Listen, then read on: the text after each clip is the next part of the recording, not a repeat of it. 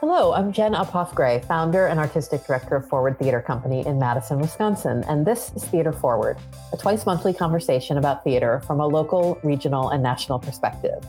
From Madison to Manhattan, we're excited to share insight into our own company while exploring issues surrounding theater in the Midwest and around the country. And welcome to episode 90 of Theater Forward. For this episode, I wanted to take some time to talk about the conditions for emerging directors in our field. Obviously, this is very personally important to me as a director, and I'm just really thrilled to introduce the guests that we have with us for this conversation. So we have Mallory Metaxen, who is a director dedicated to nurturing new works, invigorating classics with a feminist lens, and demolishing the gender parity gap in the theater industry. She's the Associate Artistic Director at Seven Devils New Play Foundry, runs and facilitates Clusterfuck, a national new work incubator with the Coop, and was formerly Renaissance Theater Works' Artistic Associate and Director of New Play Development, where she founded and ran Brink, a new play festival for Midwestern women playwrights.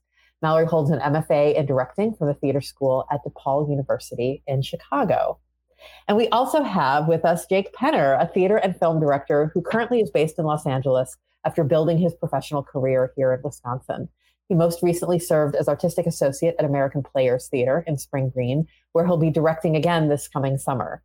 Jake has spent many years as a member of Forward's advisory company and has directed several main stage productions and new play workshops for us. And he received an Emmy Award for his work directing The Light for PBS Wisconsin. So here are two fantastic, I guess I would use the term emerging directors, in that I feel like you're both getting attention. You're not, at the very beginning of your journey, but I feel there is much yet ahead for both of you. So that's why I would use that term emerging. But thanks for agreeing to come and just chat with me about what it's like in our field. I think things have changed. Many things have changed a lot since I was starting as an emerging director. Some things have maybe not changed. But I'm just excited to see where this conversation goes. And Mallory, why don't I just start with you? If you want to kind of just recap kind of your journey as a director to this point, and how you've pursued building your career. Yeah, absolutely. And thanks so much for having me. This is so fun. So I started in Milwaukee. And I graduated from my undergrad at Cardinal Stritch University and found myself with an internship at Renaissance Theater Works. And during my internship, asked to assistant direct a couple of shows in their season. So I was doing some office work and also was able to be in on rehearsals. And that's honestly, assisting Susan Fate on a show was how I got hired at Renaissance and got my first directing gig with them. It was my first professional gig, directing The Understudy by Teresa Rebeck. And I became their artistic associate, and that's when I started Brink. They were like, we don't know what you want to do above the office stuff. And I was like, here's a pitch. Like, I love doing new plays. Like, can I start a whole festival? And they were so on board, had been wanting to do it for years. And that's after The Understudy, that's when I started talking to other theater companies and working with them, working with Forward on the Monologue Festival. And and then I decided I wanted more education specifically on my directing, because I'd had a broad liberal arts education prior to that. So that's when I decided I wanted to go to grad school. And that whole process, like talking about going to grad school, could probably be a whole nother podcast. Oh, we will definitely come back around to that topic for sure. Yeah, absolutely. But I had to do an extra year because of COVID, kind of. I took a little break, but so I had like a 4-year education at DePaul University. And finished that up in March of last year. So Yeah, and I just recently directed a show in Indiana, and I'm going back to DePaul in a couple of weeks to work with some of the MFAs on their show. So fantastic. Yeah. Great. Well, thank you for that sort of tour through your career. And yeah, I definitely want to come back to grad school or not to grad school conversation, because there's not a right answer. There's just the factors you should consider. But Jake, I mean, really same question for you about the evolution of your career as a director. Yeah, absolutely. Along those lines, I feel like I want to ask Mallory about, the factors to consider graduate school. Because like you said, emerging director, I don't know that any director actually ever feels like that word that leads their name is ever going to go away. And I'm saying that after speaking to a lot of later career directors now. But so I started as an actor, but I feel like I that wasn't ever going to be the place that I settled. And I think I was savvy enough to know even back then that it was really more a way for me to learn the stage and the writing from the inside. And I suspect that even you, Jen, knew that when you gave me my first professional acting job with Forward Theater. I was in school and I was trying to figure out, where to go next with the theater and where to learn the craft of directing, and realized in my final year of school that I didn't need to go much further than just up State Street. And I approached you, Jen, and said, hey, I'd love to assistant direct for you. I have no idea if I'm going to be any good at this, but I've always been curious about it, and I've always admired people who do it. And in my time as an apprentice actor at American Players Theater, I remember distinctly looking across the rehearsal room and thinking, I'm standing in the wrong spot right now. I should figure out how to get over there by the table with the guy, with his arms folded and scrutinizing every detail of this, because he seems to know a lot. And so I started working for you as an assistant director. The first show that we did together was From Up Here, wasn't it? Yeah. And then Silent Sky the following year after that. I think it was one more show before you transitioned me to your associate director rather than assistant director.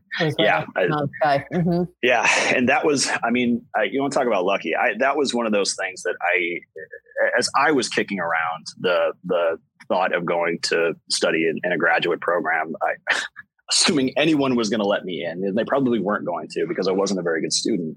I had a sense even then that it wasn't going to be the right path for me individually. I've never been a very good student in a formal atmosphere. The pace is either too fast or too slow for me, depending on the context. I'm not very good at the politics that it seems like are involved in big institutions, particularly like universities.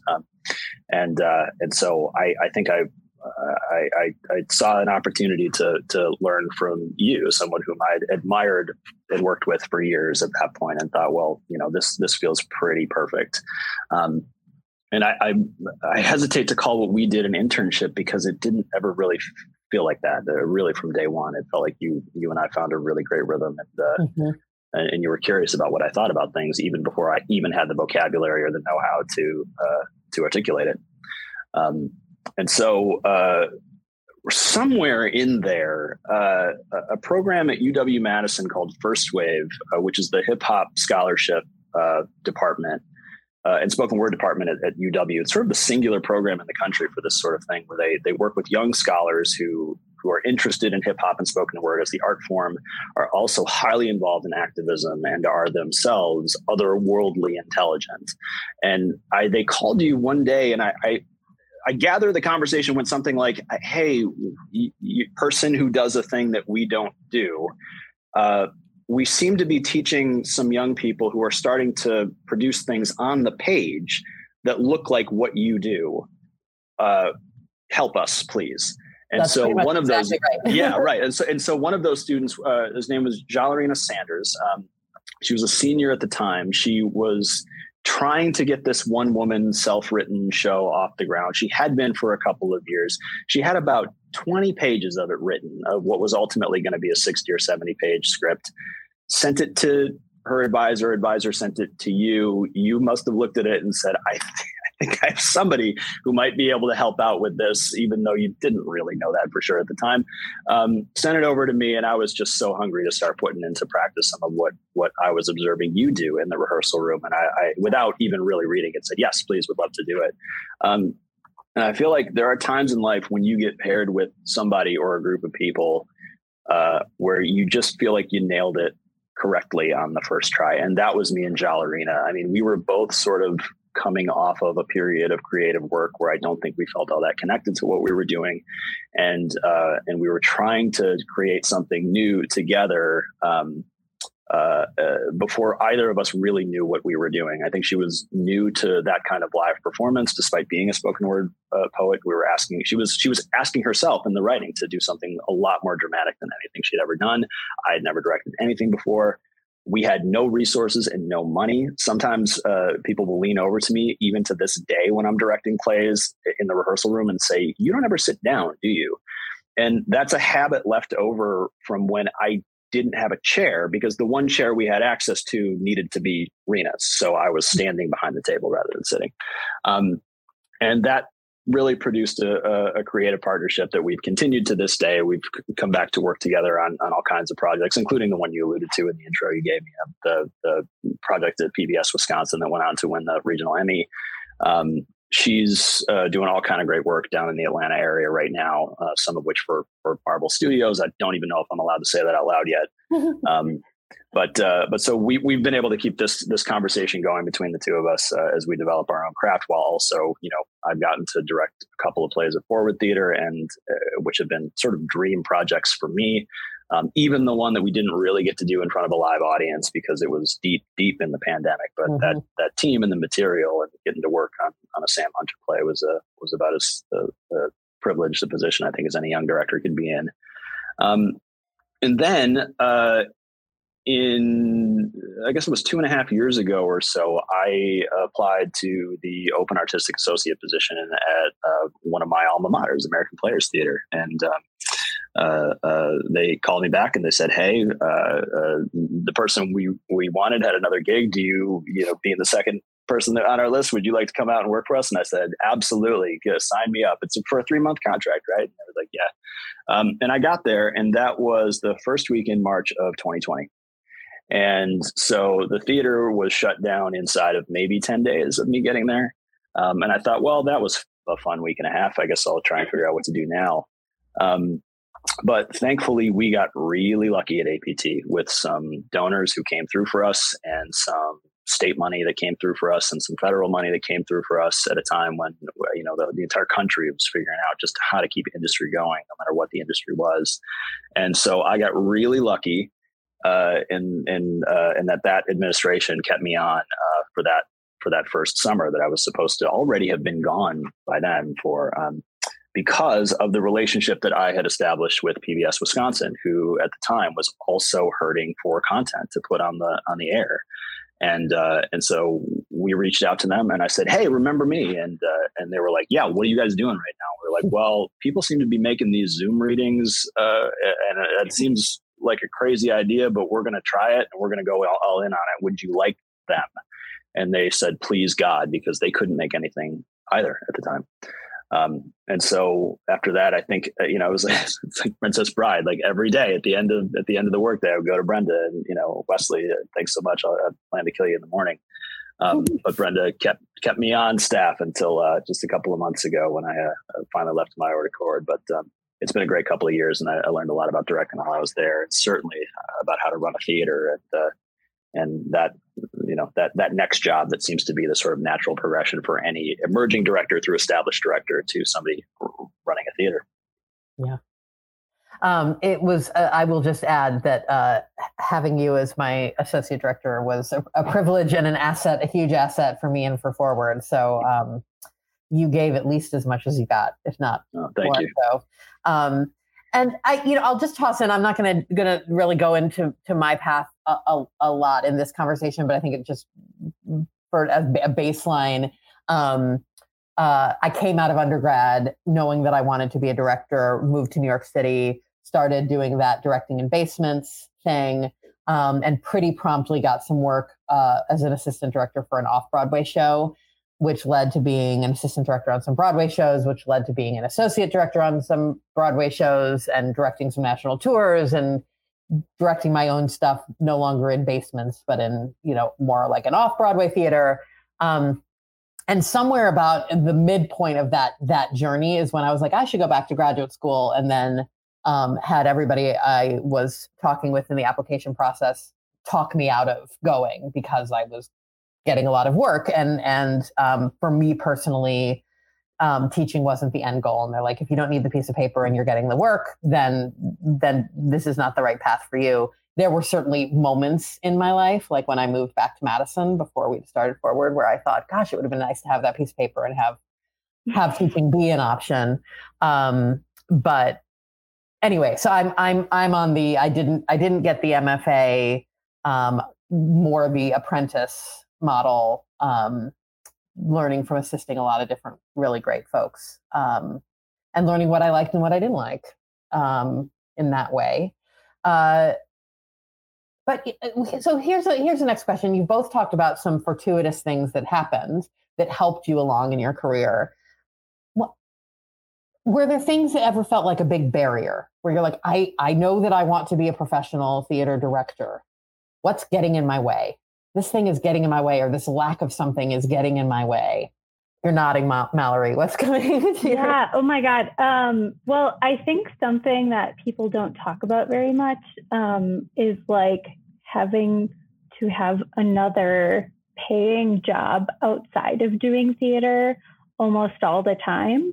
And I feel like this barrier was finally broken down for me at the top of COVID when, my professors were scrambling a little bit to try and, do things online and what strings could they pull to, bring people in. And Rachel Chavkin came into one of my classes and was like, no one asked for this, but like, I'm going to tell you where I was in my career and also what my day job was. Mm-hmm. Because she like had 7 jobs while she was, workshopping plays for Broadway. And like, that is kind of a reality. You need to find, I love what she said, like find a job that is flexible, that you are willing to leave, because you have to be able to jump at those opportunities when they come. I feel like that's like one of the biggest things. Like there isn't like some secret sauce that's going to make freelancing an easy thing for you. There's always other stuff in the mix. I love hearing that story, Mallory, because honestly, and Jake, you've heard me say this, that is always the first piece of advice that I give anyone who says to me, I want to be director. And the first thing is always find the day job that allows you to sustain your life, but that you can leave on like a day's notice without feeling super guilty about it. Mm-hmm. For me, that was temping in New York City. I was an office temp and I would make a decent salary. And many is the time I would get a call the day before a Broadway rehearsal process would start. And they would say, you know what? We just realized we don't have an assistant director. Can you start tomorrow? And I would say, yep. Bye-bye, temp job. Sorry, you didn't have to pay me benefits, so this is what you get. Yep. So I love that other people are saying that, because it's how do you sustain your life so that you feel like you're making progress between those gigs. Yeah, and I feel like I heard that a lot in school from some of the, undergrads who at DePaul were like, I want to launch into my career. And there are some students from DePaul that have been able to do that, but directing is a whole different thing. You don't just get found and then start.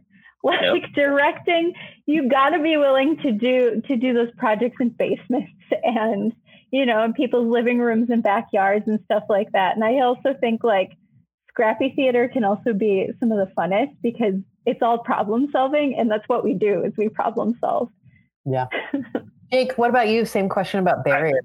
I mean, I have nothing to really add to that piece of it. The financial part is absolutely a real barrier. I mean, if you can find the thing that you don't mind doing, that you can leave at the drop of the hat, that's also been paying you health insurance this whole time, that's sort of the Goldilocks standard.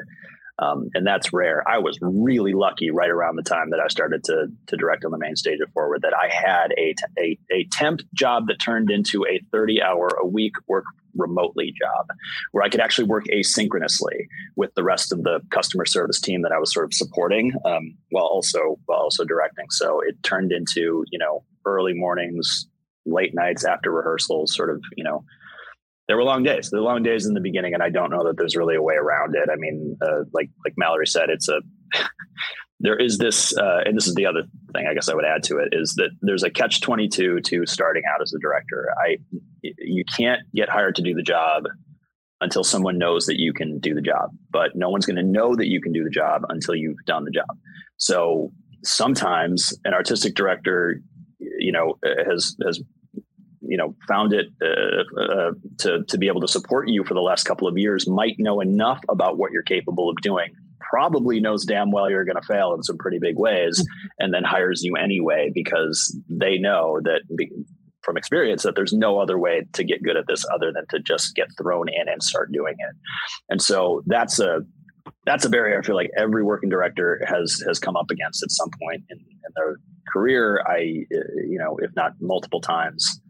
And I don't know any other way through it other than to have some good luck and some good fortune at times, but also to just sort of be on that stationary bike of learning the craft and practicing at the craft. And as soon as you get that call, go, because that could potentially then turn into a string of things that lead to a little bit more stability or some name recognition. And that's the level that you got to continue getting lucky, right? You got to become the person where it's like, okay, I know who to call for this thing, right? The musical where a bunch of teenagers are also dealing with some supernatural problem. That's Jake. I'll call Jake. Not anything I intended to become, but that seems to be the thing lately. So yeah, really just keeping at it until someone decides to take a chance on you, even when they know that you're gonna screw this up. But there's no other way to learn. Yeah, it seems to me, and Jake, I know you and I have talked about this a lot. I can think of like three big pieces of the puzzle of learning the skill set to be a director. You don't have to have all three, but different ways at getting at it. There's the going to grad school and having the opportunity to do it a lot, to be taught by folks, to direct shows, to assist on shows, to do all that in this academic setting. That can be a great way to build your toolkit. Also, it's very limited opportunity. I mean, there are very few colleges around the country that have graduate degrees in directing. And those that do, it's usually 1, 2, 3, maybe students that they take sometimes each year, sometimes on a 3-year cycle, right? So there's very few of those spots. And you have to be financially in a position to take it if you get in. So there's that opportunity. There's the assisting sort of apprenticeship model of, getting into the room, into lots of rooms, hopefully with a lot of different people to learn from different styles as an assistant director. Those are also, frankly, very limited opportunities. And maybe we'll come back to this a little bit, but they're increasingly more and more limited because I know a lot of companies 10 years ago might bring in a bunch of interns to be assistant directors, and it would be unpaid completely, or maybe here's $50 a week, or where summer stock will house you, but you're going to make no money. For a lot of really, really, really good reasons, theaters have learned that having people come and work for you and not pay them is a really bad idea. Yeah. We've talked a lot about that on this podcast. So that is a healthy development, I think, in many, many ways. But especially now with the pandemic and everybody, all these companies hurting financially, most of the companies I know are just not having assistant directors. instead of investing and paying them, because it is, for most productions, a luxury in terms of what you're spending your money on. I will argue it's a luxury we have to invest in, because otherwise there's no pipeline, which is why we created a paid assistant directorship position here at Forward last year. But that's really hard to do if you don't. I mean, everybody's hurting financially right now, and so creating this essentially educational position is a tough sell financially. And then the other way is to just do it. You learn by doing, and you do all of the work in basements and trial and error. Try it, fail again, fail better, right? And I think in a perfect world, every professional director maybe has some of all of those experiences, but that's highly unusual given the scarcity of all of it.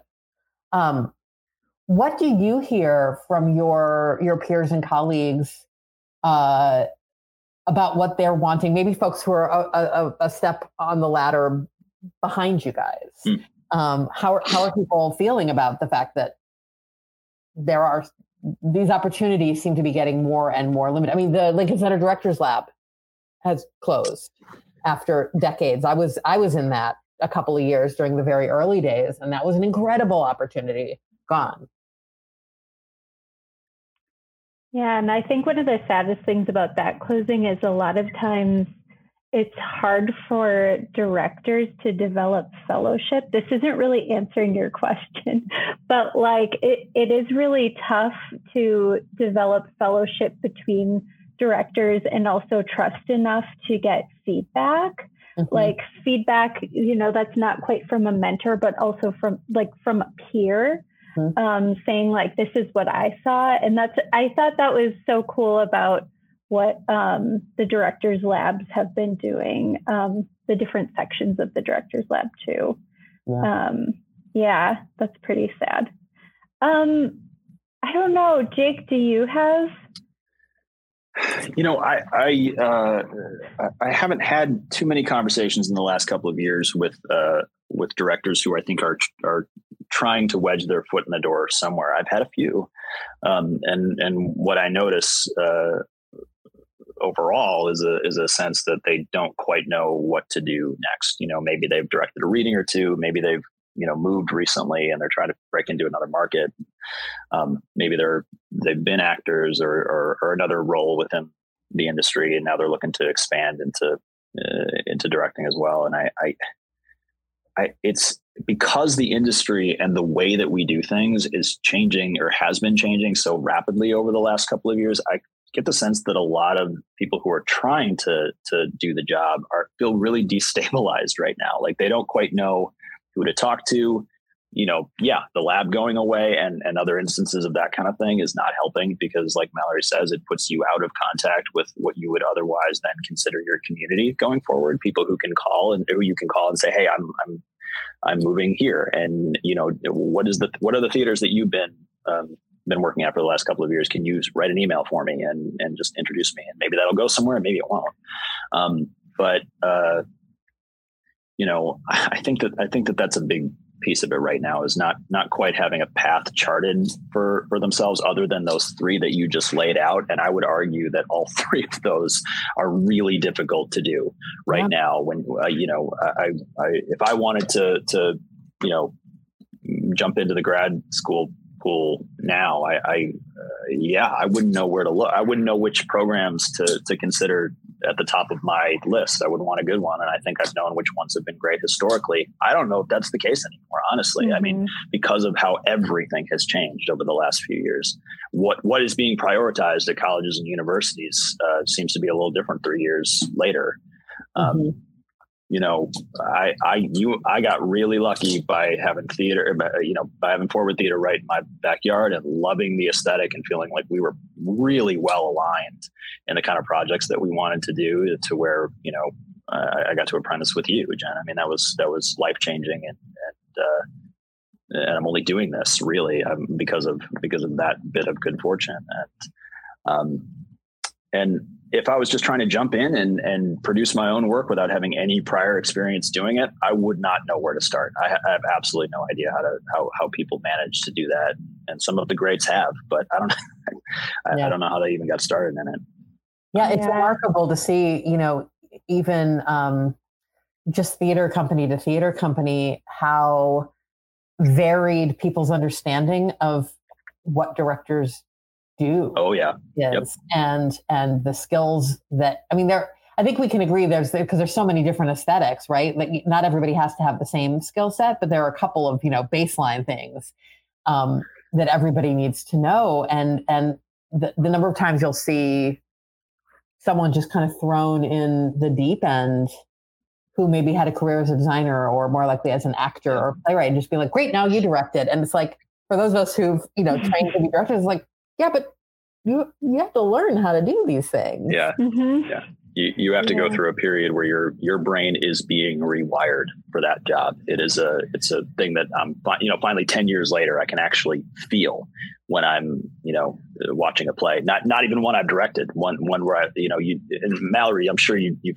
felt this too, where I feel like at the end of the day, what we spent our time doing, training as directors, is developing a sensitivity first and foremost. That person put that prop mug down 3 lines too early. That pulled focus downstage when I needed to know what was going on at the door, off the line. You know what I mean? So your brain is always working that way when you're watching a play or a TV show or something like that. You sort of notice the emphasis was on this word instead of this word, and now they're not going to understand this thing that I know is coming. You know what I mean? Like so. So it's a real yeah. I wouldn't want to be the person who gets thrown in without any prior experience on a main stage. That sounds really hard. It's funny too. Like at my first time getting a lead role was like in high school, and that is when I decided acting was not my path. It was also Vivian Baring in Wit, which, might have not been a good role for a junior in high school.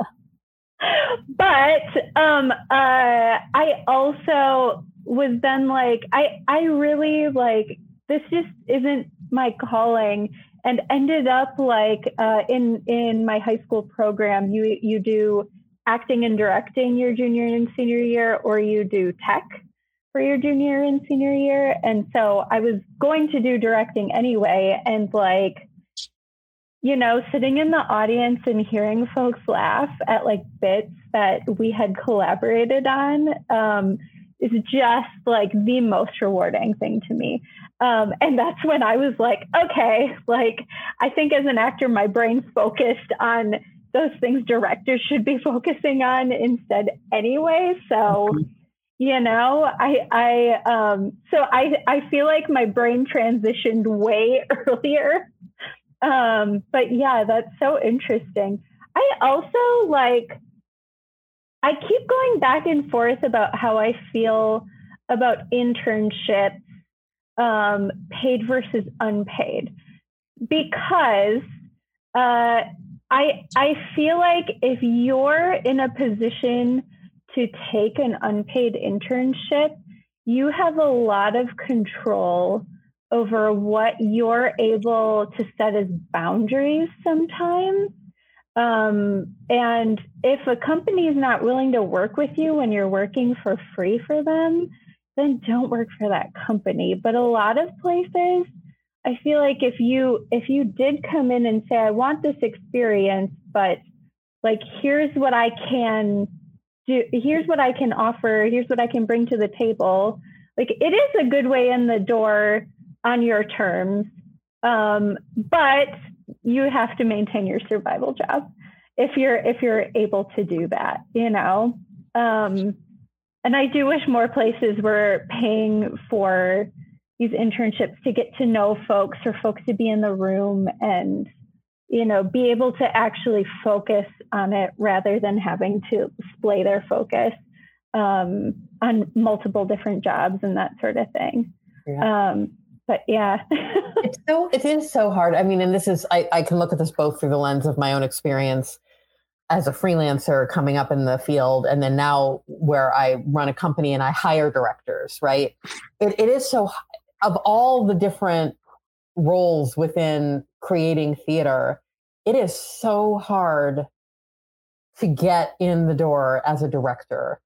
An actor without experience comes in and gives a killer audition and is right for the part, and you can cast them. A designer without a ton of experience could still show you their portfolio, and you can look at that portfolio and have the conversation and go, yeah, this person has an aesthetic that knows how to make this happen. A playwright, you write a play, you show, directors, the only way to prove, like you said, Jake, to prove what you can do is to do it.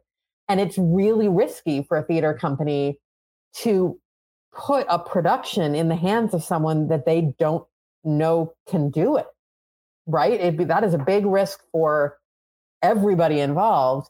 And so, yeah, those internships can be the way that you get someone to know you and trust you. I mean, certainly that's what led to your main stage, work with us, Jake. It's what led to my career, but we have to, also at the same time deal with the fact that it's incredibly inequitable. Mm-hmm. You are offering only unpaid internships because you have to have a certain level of privilege, economic privilege, to be able to consider it. So, I'm going to try to, we could talk for hours about this. I'm going to try to start to wrap it up, but I just wonder, is there something that you would just love to see develop within, whether it's locally, to in Chicago or LA or here in Wisconsin or nationally, something in our field that would develop that would make this path easier for directors, for freelance directors? 100%. Like, I feel like not only because I primarily work on new works with playwrights, like development processes. I would love for to see more new plays get incubated along with new directors being incubated. Mm-hmm. Like, those are the two things that I feel like could actually be a really amazing training ground for both things. Because when you work on new plays, you're not the leader in the room. You have a partner in the development of this work. And it really makes you lead in a completely different way. And I think that's a learning curve to a lot of folks, but I think it also is a super fertile ground for learning a lot about the craft. And so my answer is like incubator programs, mm-hmm. where it's not necessarily a main stage thing. It could be a smaller thing that maybe gets done once a year. Maybe it's a new play, maybe it's not, but a place where you can try, like, companies can try out new directors and, also mentor them. Mm-hmm. That was when I was at Renaissance, we started a program called Groundworks that we were able to kind of do that. It only ran for 2 years because of finance, financially, it's another thing, even if you're getting scrappy with it. But I feel like, an incubator program where you can mentor and give folks a chance to fail grandly, and also like have a place to have a good post-mortem meeting afterwards and say, like, what did you learn? And also give like great feedback to people. And that's why I went to grad school. I wanted feedback and I wasn't getting it. So, yeah. I love that. Yeah. More of that here or there, everywhere. I think, because otherwise we're going to go, like I said, we're going to go for another hour or more. I think I will say that will be it for this particular episode of Theater Forward. Thank you both, Jake and Mallory, so much for joining us. Let's come back for part 2 in a little while. But this has been Theater Forward, a conversation about theater in Wisconsin, the Midwest, and America. Thank you all so much for joining us. I'm Jenna Hoff-Gray. Our podcast is produced by Scott Hayden, and you can follow us or share your thoughts on Facebook or Twitter at Theater Forward, as always spelled with an ER. If you enjoy this podcast, don't forget to subscribe to us on your preferred platform. Leave us a question, a comment, a review. We're really grateful to hear from you, grateful to have you listening, and we will be back soon for another Theater Forward conversation.